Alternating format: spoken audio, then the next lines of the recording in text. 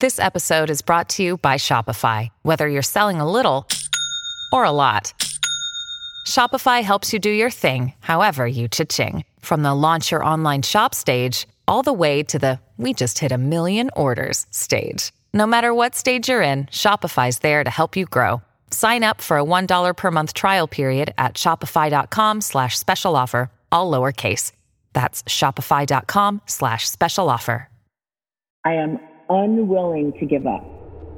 That I will start over from scratch as many times as it takes to get where I want to be. You just want to make sure you will get knocked down, but just make sure you don't get knocked out. So your only choice should be go focus on what you can control.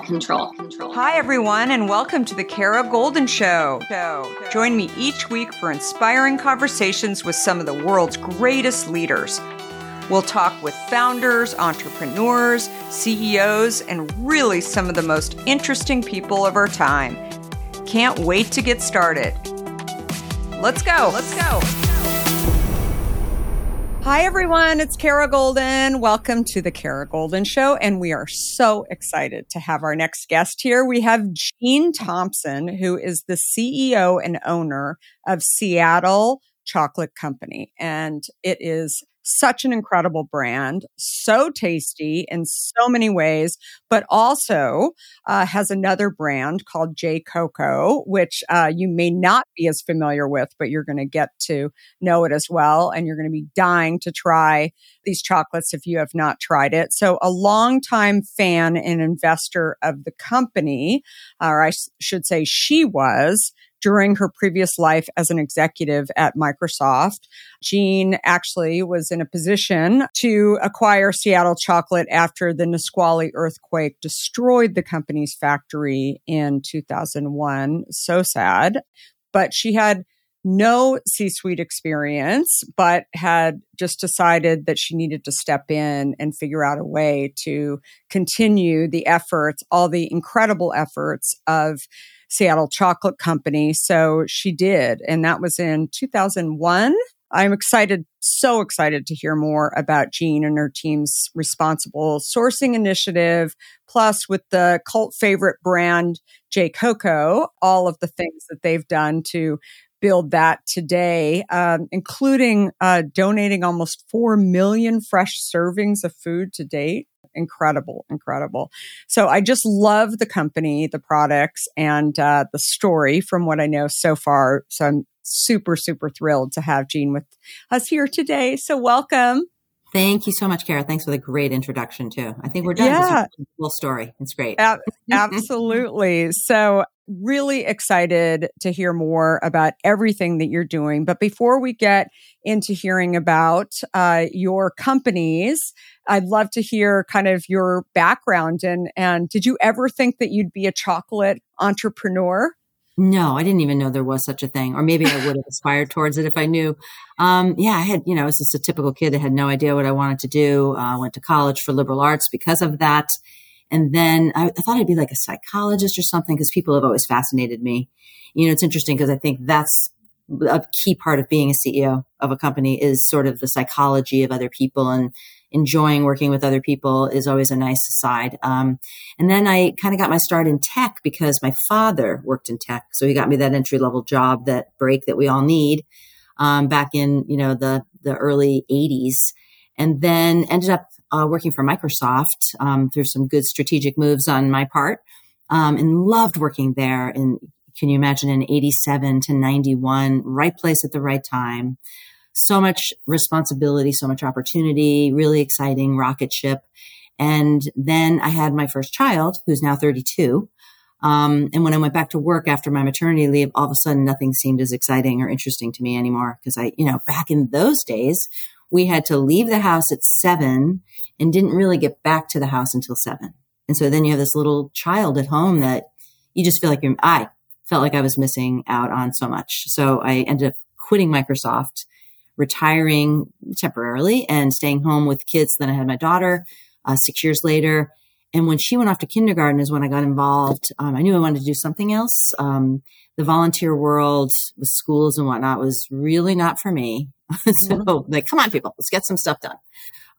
So I ended up it just coincided with Seattle Chocolate running into difficulty after that earthquake and really never having found any financial success in its first 10 years. And so I thought, well, I'll just pitch in, I'll just see what I can do to help as somebody with a marketing and sort of lightweight sales background.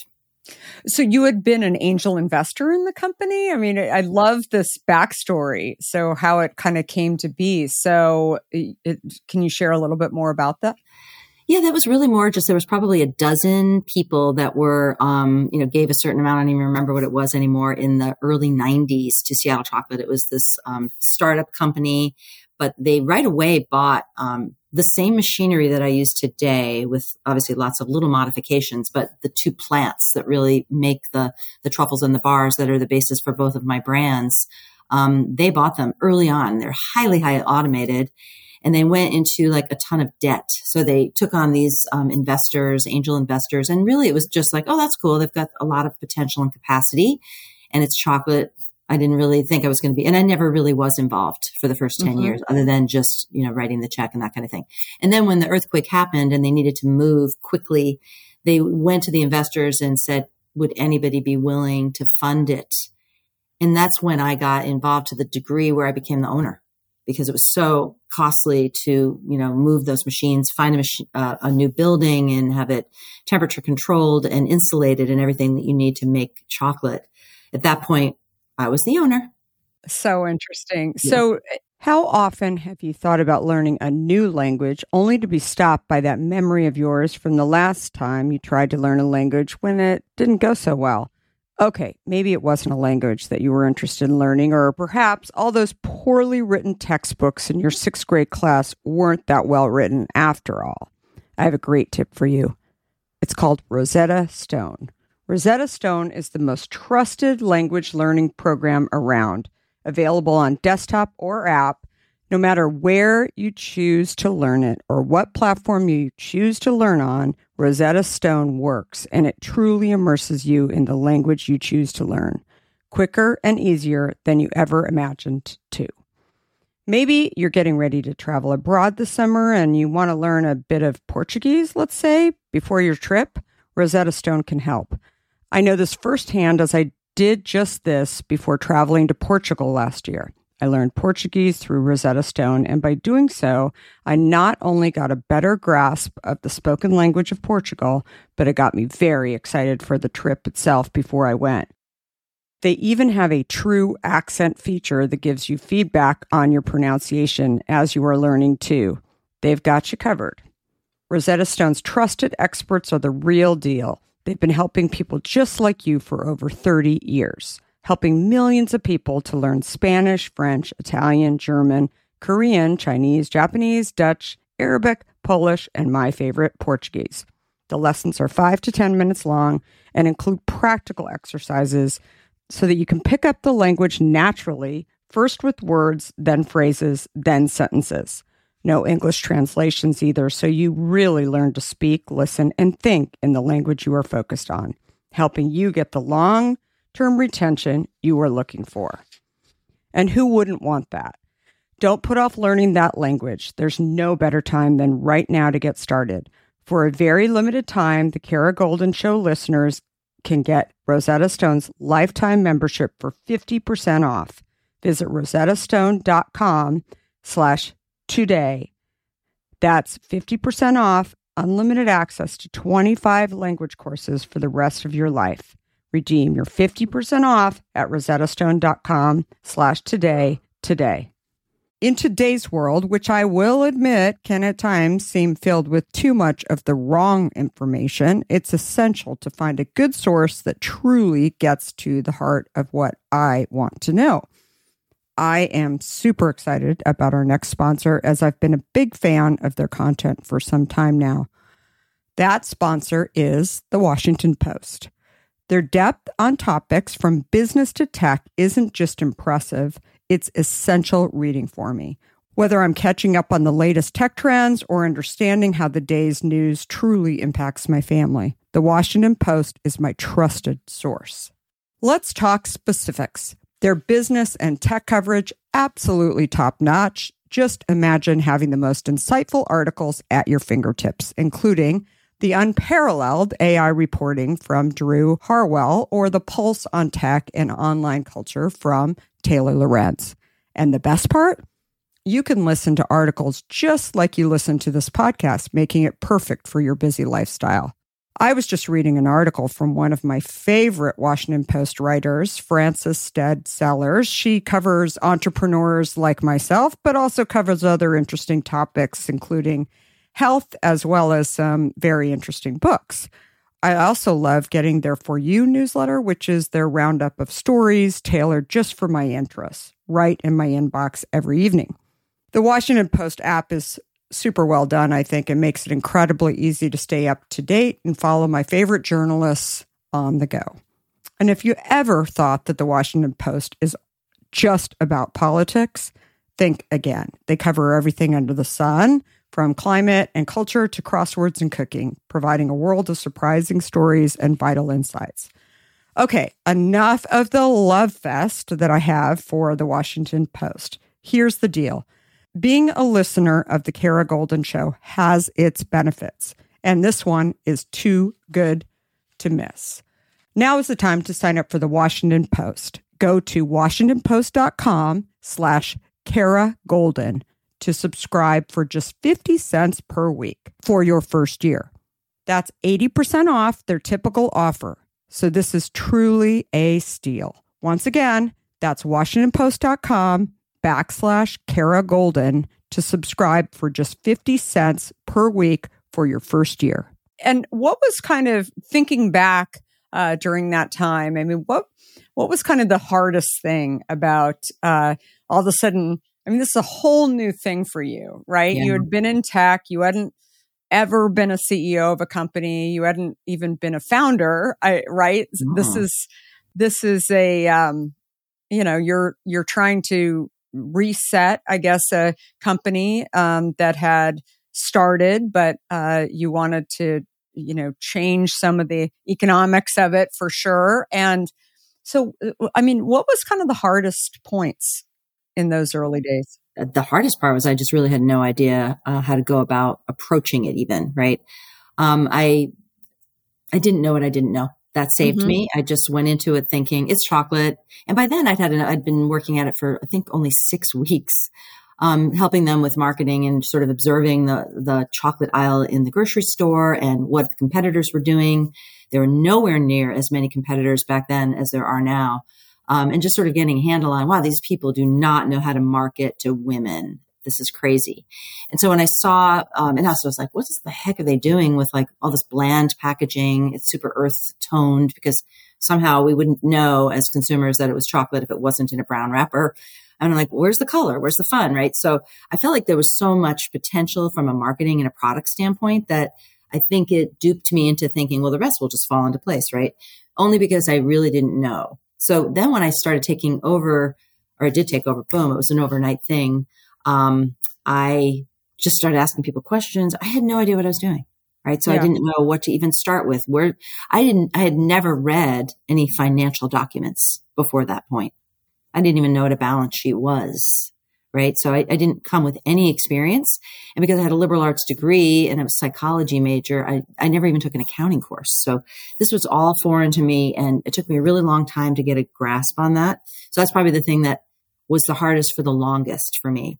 But the rest of it, I just sort of took this common sense approach. I remember reading the Malcolm Gladwell book, Blink. And I'm like, okay, that's what I'm doing. I'm totally following my instincts. And he says it's okay. So that gave me sort of a shot of confidence. But and then I just listened to people and took one problem at a time. And so nothing seemed really too daunting to take on at the beginning. I just one foot in front of the other. So when did you know that this was going to make it, right? Because you were sort of bringing it back from a rocky time. I mean, was there a moment when obviously you were not only doing the accounting and the operations, but you were also having to sell the product? I mean, this was a very small team. I mean, did you ever fear that you couldn't figure it out? Oh, for 10 years. For 10 years, I was certain that it was an unsolvable problem for me. there were times when I was like, if just probably any other CEO was at the helm here, we would be doing better, faster. And I'm not the best thing that ever happened to this company. I'm like a big liability. And, the imposter syndrome happens with that because you got to fake it till you make it. And, lacked confidence a lot. But I joined an organization of entrepreneurs called Entrepreneur Organization. And that really helped me because, you would hear them talk about similar insecurities or imposter feelings. And then they, reassured me that, it's your company. Mm-hmm. You get to do what you want to do and define it. And it'll become what you make it as a direct reflection of you. So it is by definition okay for you to be the leader, number one. And then it was like, I just don't know if it's a good business model, right? I mean, manufacturing in the United States, in Seattle, Washington, is that a good idea? Will we ever be able to turn a profit? I had those insecurities. It wasn't insecurities. I mean, it was facing facts and not knowing how to solve them and how to push through to see success on the other side for a really long time, like 10 years.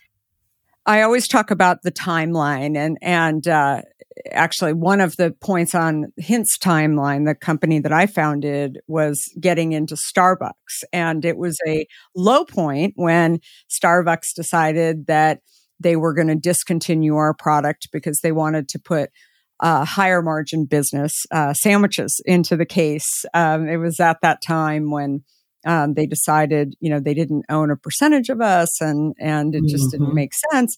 Made sense for them, didn't make sense for us. It was a massive hit on our bottom line. And I fault nobody but myself in that, because we had about 40% of our overall business sitting in, the hands of a major retailer. Your products are in over 8,000 stores, maybe even more since that information that I had. But like, how do you stay ahead of the competition? I mean, you talked about there's so many chocolates that are out there, and I think you have to have a quality product for sure, but it is marketing as well and packaging and all of those things. Like how do you differentiate yourself and really stay ahead? Well, I don't think you really can beat the competition, right? So I never think of it as that. I think of it as like there's room for everybody. So you have to find your kind of unique thing that matters to you. And then, of course, the company reflects your values. And so people these days with access to information and websites and everything will align themselves with companies of similar values. So that's great. Those will be your people, right? But for us, in terms of a product, we are, and have always been for the Seattle chocolate brand, truffles. So the bar is soft in the center. We add coconut oil, a little bit of coconut oil to that. And then we have these little twist wrap truffles they're nice because they're individually wrapped and you can have like 2 or 3 of them and you can put them in gift boxes. And in fact, Seattle Chocolate really got its start as a gift chocolate company. And that was sort of our thing right from the very beginning, was beautiful gift boxes. And even the bars, sort of have the unique art just on the bar that becomes a gift in and of itself. And we have happy birthday bars and thank you bars so that you can use them instead of a greeting card. So that's sort of always been our thing, is that as beautiful on the outside as we are on the inside, and then this melt away mouthfeel. So because of the coconut oil, it melts at a slightly lower melting temperature and it explodes with flavor in your mouth, and it's extremely creamy. And people repeatedly cite that as the reason that they love our brand and love our chocolate. So we've stuck with that. And then we kind of avoid doing, jumping on trends and things. We're like, no, this is who we are. And we'll do our own thing. And one of the things that sort of differentiates us in addition to the product itself is the packaging. I mentioned the giftability. So we collaborate, or we actually hire independent artists to do our packaging for us, because how many ideas can we have? And so having these, usually women, usually American, but we've gone as far as Holland, the Netherlands, to have an artist, and they will do an entire line, or they'll do a bar or a series of bars for us. And we put a little description of them on the inside and their signature on the outside, and they become part of our brand, and it makes them little works of art. What a great idea. That's amazing. As a business owner, to grow your company and retain your current customers, you need to keep them engaged. That's why I'm telling you about Think It Fit Plus. It's essential. Thinkific Plus provides businesses like yours with a powerful, easy-to-use educational platform to keep your customers, vendors, partners, and employees informed and trained. So many businesses and organizations rely on Thinkific Plus, like the company Later, the leading Instagram platform for businesses and creators to schedule and plan their marketing strategies. Later needed a more interactive way to introduce users to their tools and features, help them find success in the platform, and apply strategies to their own businesses. They had already created content for online webinars and resources across their website, so they simply uploaded them to Thinkific Plus and had their course up and running within a week. Since launching their customer education program with Thinkific Plus, their user adoption of new features has increased by over 450%, and their customer retention and paid plan purchases have each increased over 300%. Plus, their team is happier since they're saving loads of time, no longer having to deliver live training. Thinkific Plus can help your business win too. What are you waiting for? Start educating your customers at scale with Thinkific Plus. Right now, my customers get a free month of Thinkific Plus, but only when you go to my special URL, thinkific.com/Kara. Start your free month of Thinkific Plus at thinkific.com/Kara. That's thinkific.com/Kara. So you have two brands, the Seattle Chocolate Company and J. Coco. Can you describe, first of all, how did you decide to do that? And also, what is the difference between the two? Yeah, so because our name is Seattle Chocolate, it's always been sort of a regional tie. And, I never liked that from the beginning. I was like, this isn't, how many other brands do you know that have a regional name? You just don't see them have long-term success. Seattle's Best Coffee was the original person who had the Starbucks idea. Starbucks came in, far more clever name, better marketing, came in and bought them, and they just disappeared. Kentucky Fried Chicken, KFC, right? So it always bugged me as a marketer that it was Seattle Chocolate because I thought it would limit me. So I thought, well, what I'll do, because I already have quite a following now of 20 years of followers and people who love Seattle Chocolate, is I'll come up with another brand. And I wanted to go in some direction that I didn't want to mess with the formula for success for Seattle Chocolate. And I wanted it to be a solid bar instead of a truffle bar. I wanted it to be small bars in a bigger package so you could eat an ounce of chocolate kind of in moderation, if you will. And I wanted it to be more of a fine chocolate. So in the chocolate industry, there's some stratification. There's like sort of everyday chocolate, like a Hershey bar, right? And then, or, drugstore chocolate, you might call it. And then there's specialty chocolate. And you've got like Seattle Chocolate, Lindt, people that make delicious chocolate with finer ingredients and more craft and more care in their packaging and their sourcing, et cetera. And then there's fine chocolate. And you'll see those at very specialty shops. They tend to be $10, $20 a bar. And what they are is sourced directly from a specific origin and from a particular type of chocolate, a cocoa bean. So they're a fine flavored cacao, right? So that's J. Coco.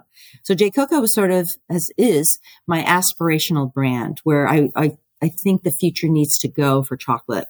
It needs to be a craft industry, and it's starting, right? You see it, you feel it. I call it the chocolate renaissance, where we're coming back to really understanding and lauding cocoa for what it is, this beautiful fermented, farmed product that there's so much craft that goes into it. And yet nobody's really getting paid enough because we feel we can't spend more than $3 or $4 on a chocolate bar, right? And it's the legacy of the Hershey bar, right? People are like, that's what chocolate is, man. The rest of you are just ripping us off. No, there's so many different ways of sourcing and crafting it. And once people recognize that and sort of acquire a taste for cacao, which is the tree, right? The bean, then I think they're going to see the difference between the two. And I think there's room for both.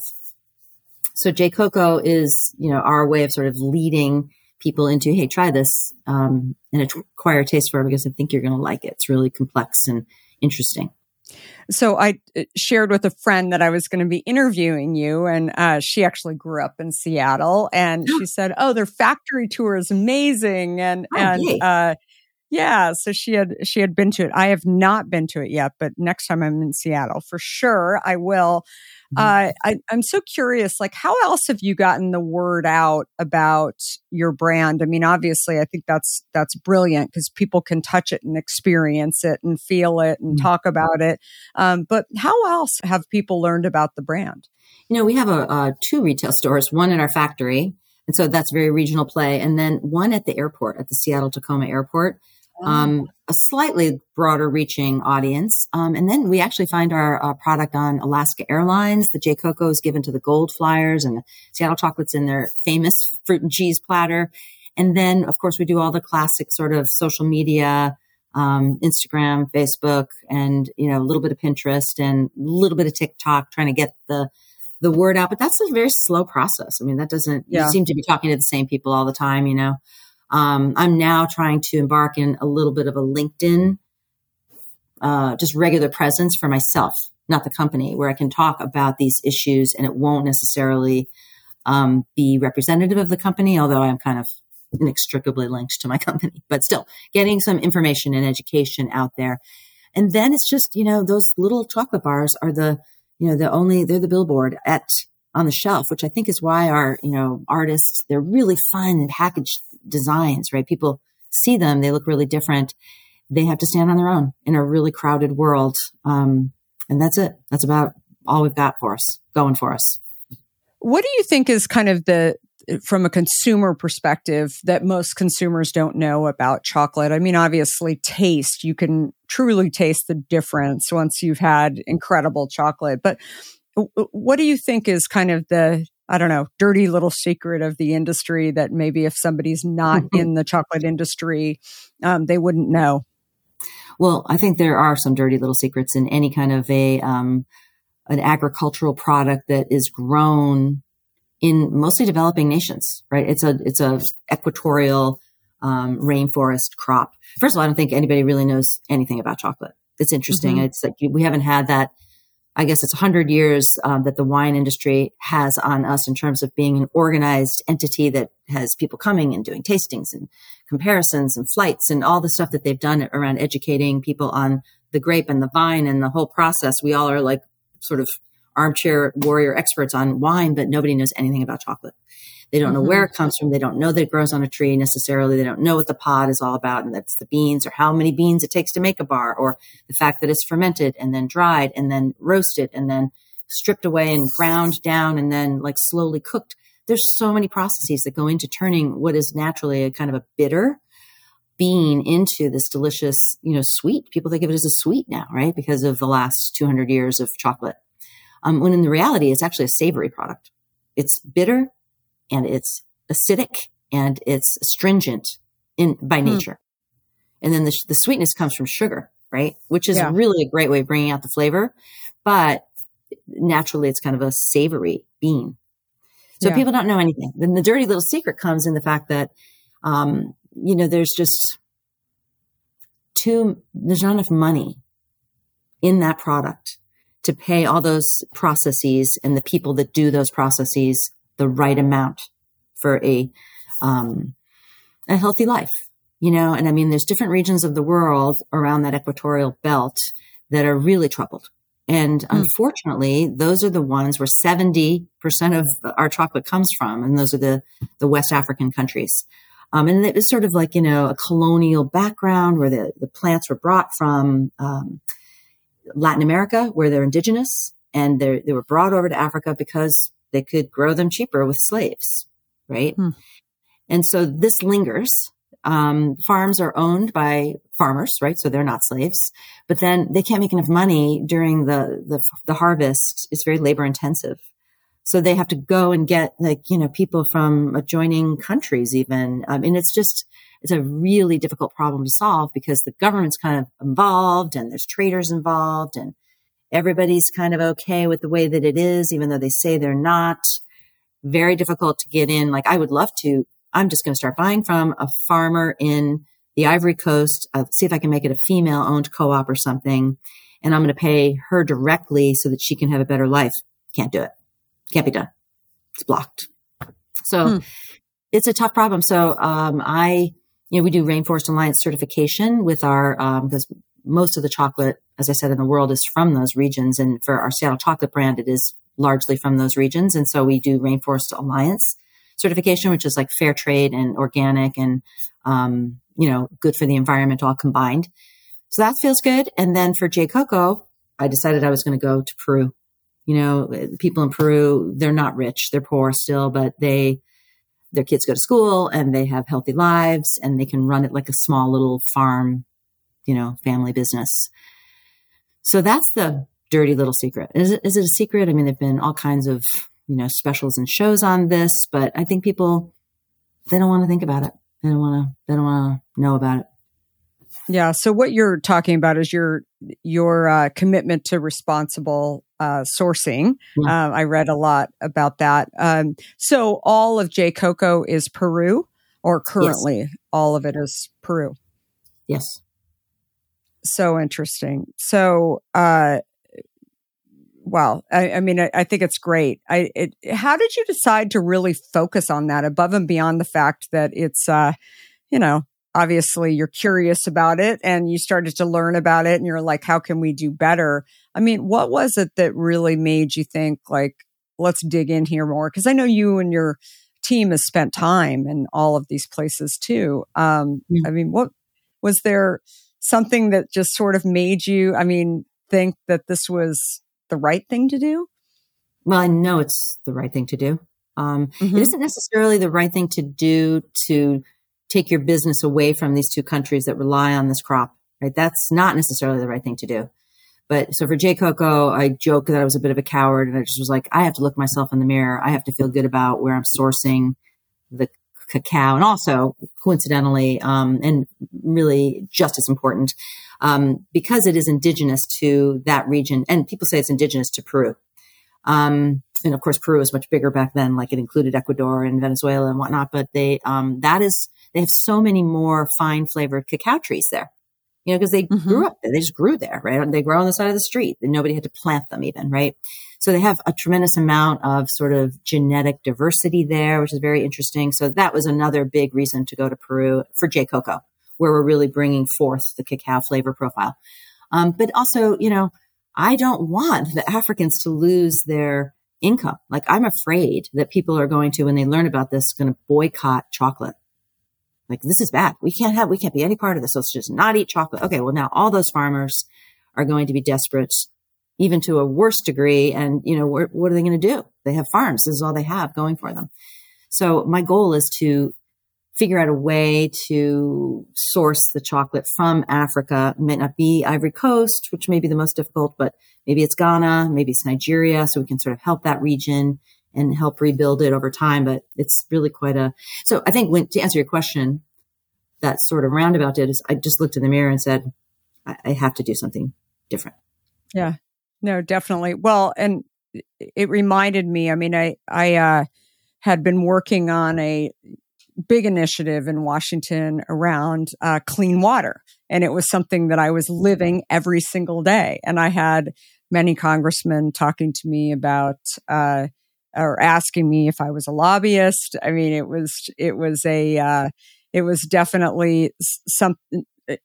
There weren't many other entrepreneurs or CEOs showing up in Washington to talk about like, why isn't our water free of PFAS and some of the other things that no one was talking about at the time. But I felt like I had a responsibility to take the information that I had to try and create change. And we made some impact, not fully, but it was definitely something that I felt like, and I'm very proud of, that we were able to definitely build awareness and get people, even people who were not in the industry, to understand that there was a problem. And hopefully there's more people who are talking about it now.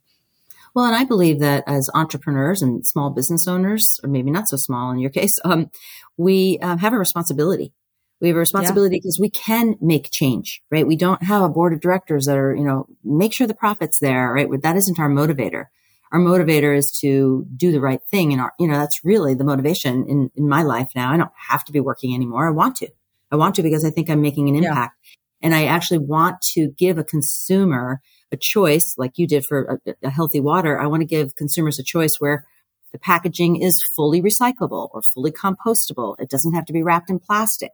Very hard to find. Like, good luck finding a toothpaste that isn't wrapped in plastic, right? If you're trying to do your part for the planet.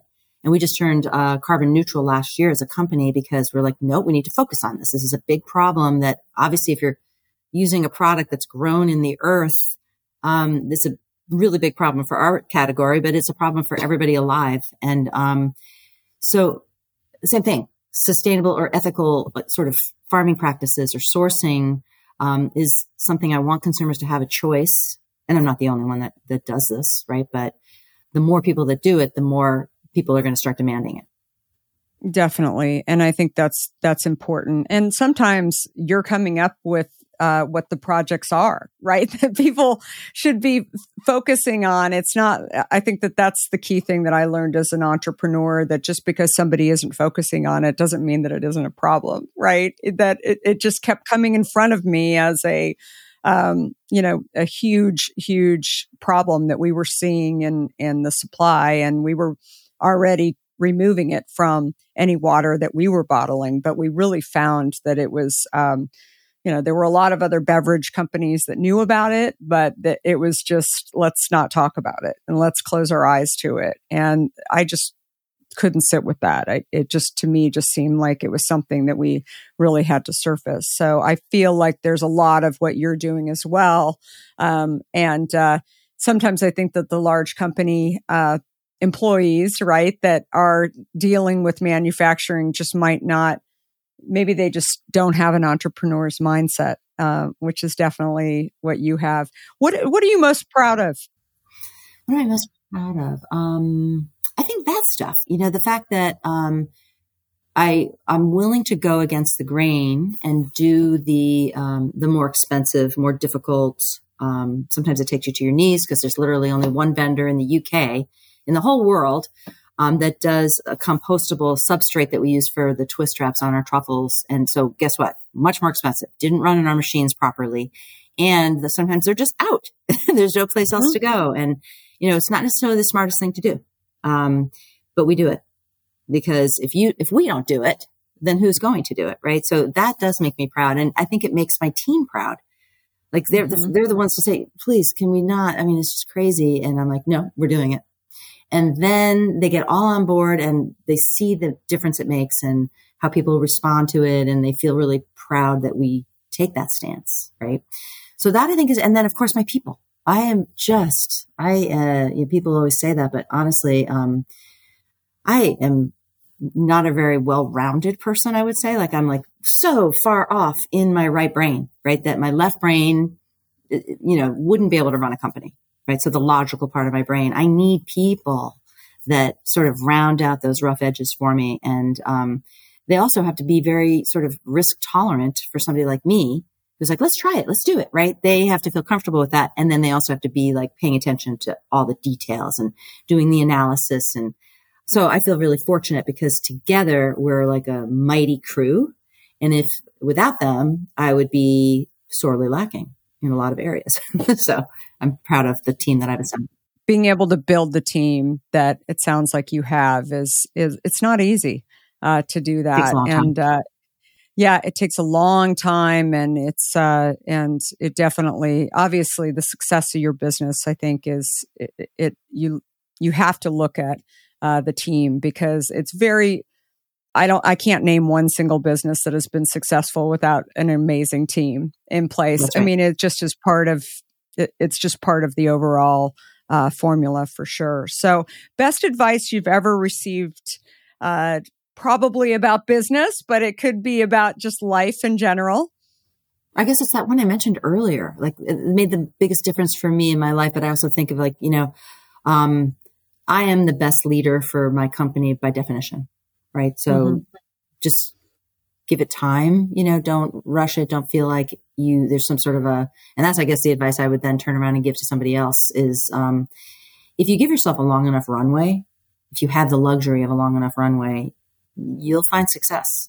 If you run out of money, or you run out of time, or run out of patience or faith in yourself, and you give up too soon, then you will fail, right? So I've been doing this now for 20 years and still haven't fully mastered it. But because I've been having fun along the way, which is like probably my number one priority in life, I stick with it, right? Stick with it. I'm like, one step forward, 2 steps back, 1 step forward, 3 steps back. That was the way it was for many, many years. So sort of having the faith that what you have imagined is something that other people will want, and it'll be successful.